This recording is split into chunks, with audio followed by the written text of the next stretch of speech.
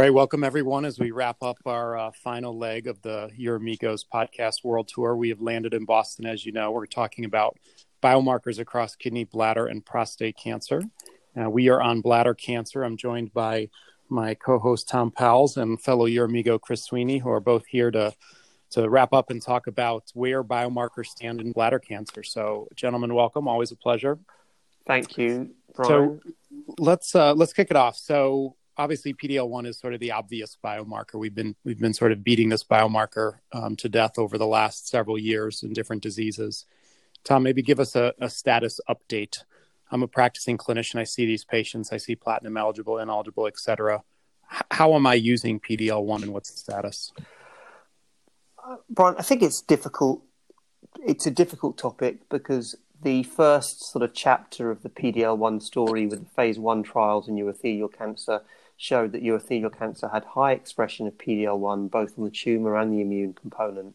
They also had high tumour mutational burden, and it was felt that a biomarker-driven approach was very likely to be successful.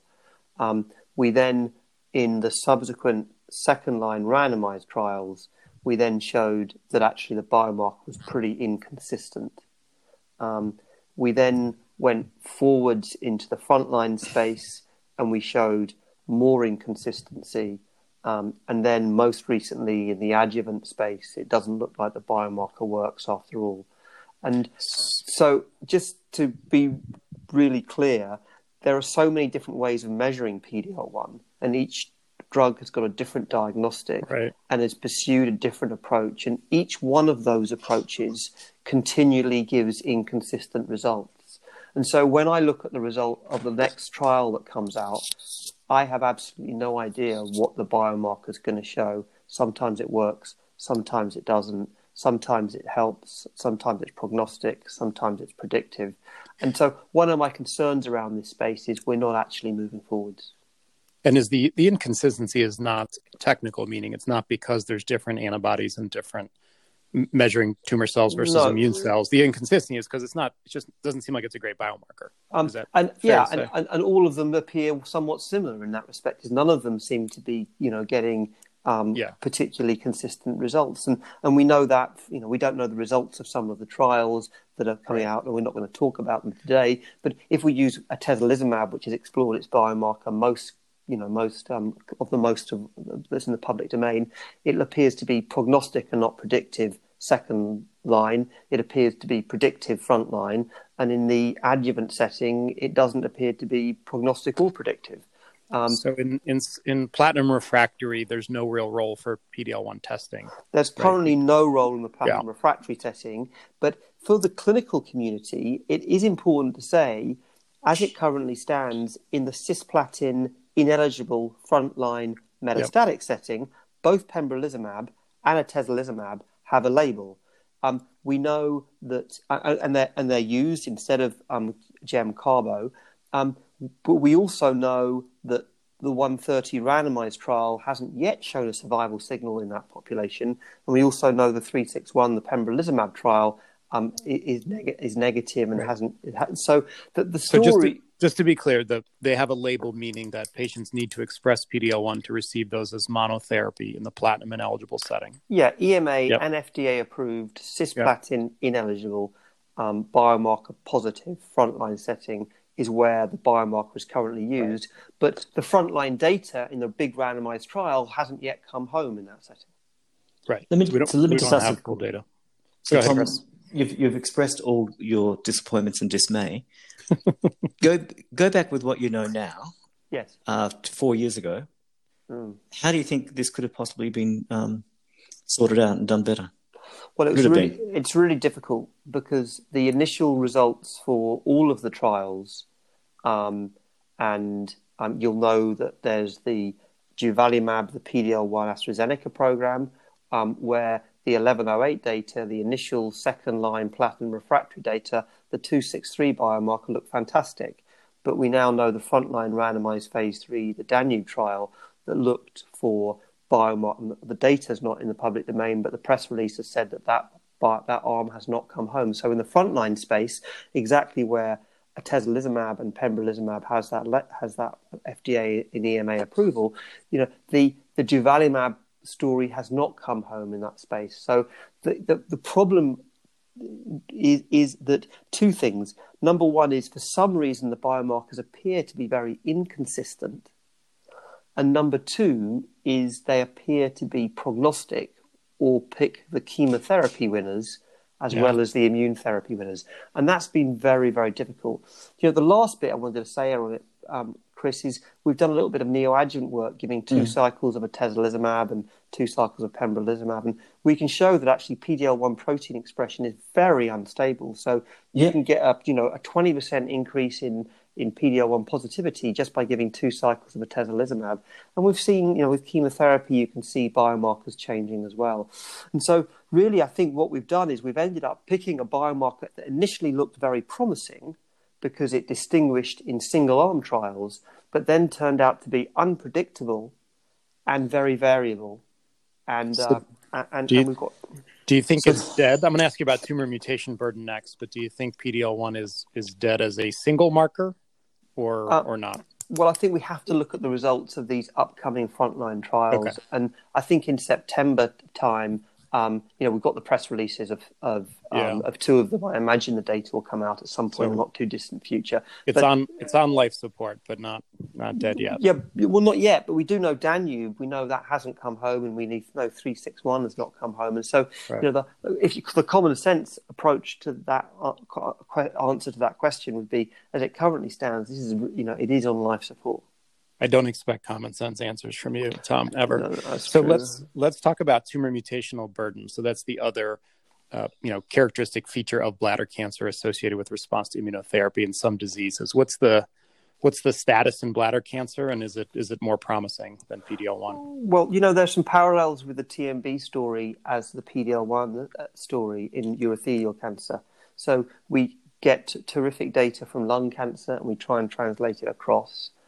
Firstly. Secondly, there are many different ways of measuring tumor mutational burden. You can measure it with a gene panel or with whole exome sequencing. You can exclude particular driver markers, or you can include different. You can set your cut point at different levels.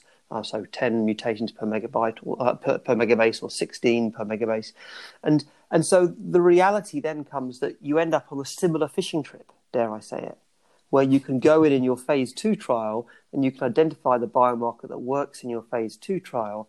And then the challenge comes, can you reproduce that in your randomized phase 3? And what I can tell you at the moment is that the most robust data is from a second-line trial comparing atezolizumab with chemotherapy, which showed the PD-L1 biomarker was prognostic and not predictive, but TMB, and there was an exploratory nature to this, so the cut point was set at 10 mutations per megabase. But the PD-L1 wasn't exploratory; that was predefined. But the TMB that was exploratory, we managed to show that at 10 mutations per megabase, it was predictive and not prognostic. But now we have to then take that work and now try and make that work in earlier in the disease setting. And it will be really interesting in these upcoming randomized trials to see if TMB outperforms PD-L1. The one really interesting caveat to that is that in the frontline trial, the biomarker group that has looked at the chemotherapy combination versus the chemotherapy versus atezolizumab has shown that if you combine PD-L1 and TMB together, you can get a spectacularly low hazard ratio. So actually TMB may save PD-L1 expression, because if you're both PD-L1 positive and TMB positive, that might be a group of super responders who do exceptionally well. Fair enough. So let's just, I'm going to do a Tom here. Well, let's underline that and just take a question here. So I'm here. He's learning fast. Yeah. I've got a patient come in. Yeah. And so first line, the chemo fit. What do you do, Tom?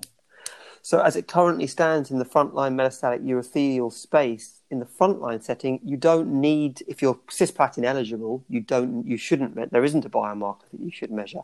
In the biomarker, in the cisplatin. So platinum-based chemotherapy. Yeah. They respond. What do you do next? We'll just wait 1 second because there's the PDL1, there's the cisplatin ineligible population, and you might say in patients with lymph node disease or have a good outcome, a good predicted outcome, you might say if you could measure the biomarker and give pembrolizumab and atezolizumab. So there is that frontline biomarker. But I just said sort of 5 minutes ago that I'm nervous that the frontline randomized trials don't seem to be coming home in that space. And so that area for me appears to be under threat. So, it might be that I'm now running 10 minutes behind in Yeah. my clinic. Yeah. So platinum ineligible, right now, it's still reasonable to try a PD-L1 inhibitor. It's currently reasonable, but we need to look at the results of the trials. Correct. But right now, I'm now 20 minutes behind. I've got to make a decision. Yeah, but you might want to just give maintenance avelumab instead. Well, that's the thing. But that's their platinum ineligible. Platinum ineligible, you might be able to sneak carbogem in, but you're thinking, okay, I can get it by with, if they're PD-L1 positive, the pathology report says it, I can write for atezolizumab or... You can, but even in that population, you might want to give maintenance avelumab because the hazard ratio for the biomarker positives in that group was 0.56. So even in that group... But that's avelumab, you've got to be... Don't you have to have had chemotherapy? Yeah, but it could be cis or carbo, as Tom's point. But you give gem carbo and then you line them up for maintenance avelumab directly after. It's not an unreasonable approach. Okay, so single agent pembro, if you can't get any chemo in at all, or single agent atezolizumab, if you think you can get carbogem and they're going to respond, carbogem, maintenance of avelumab if they have a good response. I just hope there's no bladder cancer patients in your actual clinic, Chris, because you're going to be way behind.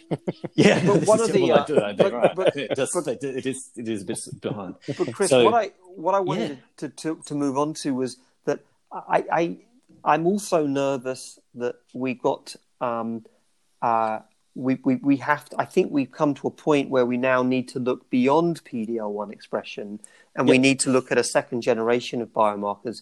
There is a clear group of patients in urothelial cancer who do poorly with immune therapy.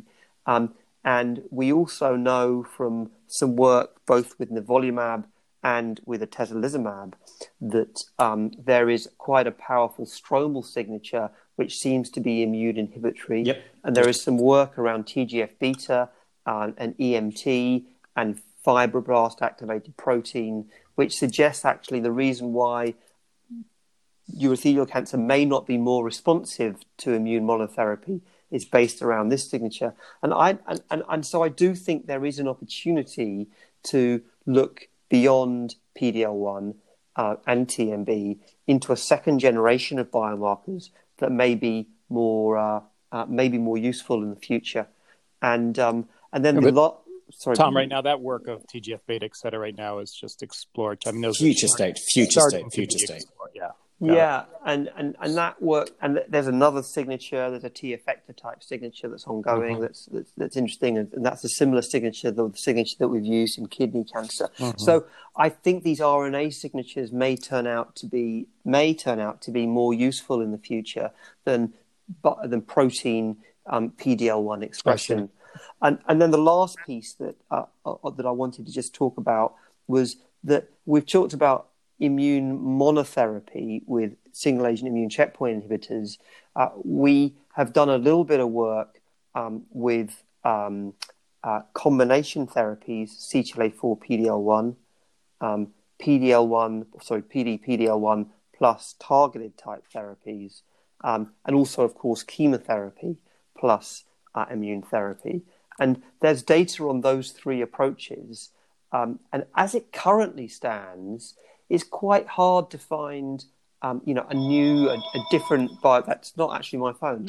It's mine. That's someone calling end time on our podcast. Exactly. Call. That's the 2-minute warning. 2-minute warning. But we currently haven't managed to find biomarkers associated with the chemotherapy immune combinations, and we haven't managed to find biomarkers associated with targeted immune combinations. The two areas I think of interest to me is the PD-L1 biomarker in the CTLA-4 PD-L1 combination. There's some ipilimumab, nivolumab second-line data, which has very high response rates in the biomarker positives. and I think that's really interesting. It's Biomarker positive, you mean what? PD-L1 positives. PD-L1, yeah. And so it might be actually that the CTLA-4 immune combination ends up saving the PD-L1 biomarker. And the way it might do that is there's an ipilimumab and nivolumab trial looking at the same combination around the corner. And that's not inconceivable, because it's important to remember, of course, that CTLA-4 is expressed on Treg cells, and that's a major role of its activity. And so having immune-infiltrated tumours, and PD-L1 may be a surrogate for that, may be important for its activity. So I haven't ruled out, it sounds crazy that PD-L1 will turn out to be a surrogate marker for CTLA-4 activity, but I certainly haven't ruled that out. So that's the first thing I think that's worthwhile saying. And then I think the second thing that's worthwhile saying, just to sort of draw a line under this, is that as we move into the non-muscle invasive and muscle invasive space, it's not clear that the rules that have applied in in metastatic disease would also apply. We know that PD-L1 expression is higher. We know that there's a higher proportion of inflamed type tumours in the muscle invasive space. We've had a negative adjuvant study, and the PD-L1 biomarker has not worked. But I think that there is a huge opportunity in this space, as Chris just said in his prostate cancer finale, that this is an area of huge exploration, because at the moment we're not really doing very well. We don't really know what to do with a lot of these patients, and adjuvant or neoadjuvant chemotherapy, has got mixed reports. And I'm a great supporter of neoadjuvant chemotherapy, but my feeling is we can actually insert these drugs either alone or in combination with other agents into this space with biomarkers and make a big difference. I think we should draw a line under this podcast. That seems to be. I'll just say, Tom, keep going with all the good work, and I'll just leave you with one thought: the Wright brothers didn't get off the air the first time. Well, Chris, I'm actually going to say one thing before we do finish, if I may, and that is that Jonathan Rosenberg did a fantastic podcast on the FGF biomarker. Yeah, and I've not talked about that before. It's one of our most popular biomarkers. It is. And I learned a huge amount. One of the most popular podcasts, you mean? Yeah, excuse me, Brian. One of my most popular podcasts, and I'm not going to talk. But I think it would be wrong to finish this without mentioning actually FGF alterations, DNA alterations, either made by PCR or Foundation One, with erdafitinib is licensed, and there is a biomarker approach there in urothelial cancer. We're not going to talk about it today because we're running out of time, but have a listen to that fantastic podcast. Way to advertise another podcast too. Nice we need to do more of that in the future. Listen, Chris, excellent. Brian, thanks so much. Good fun. It's been good fun. We're going to draw a line on this, and I'll see you soon. Cheers, James. Thanks, boys. Bye.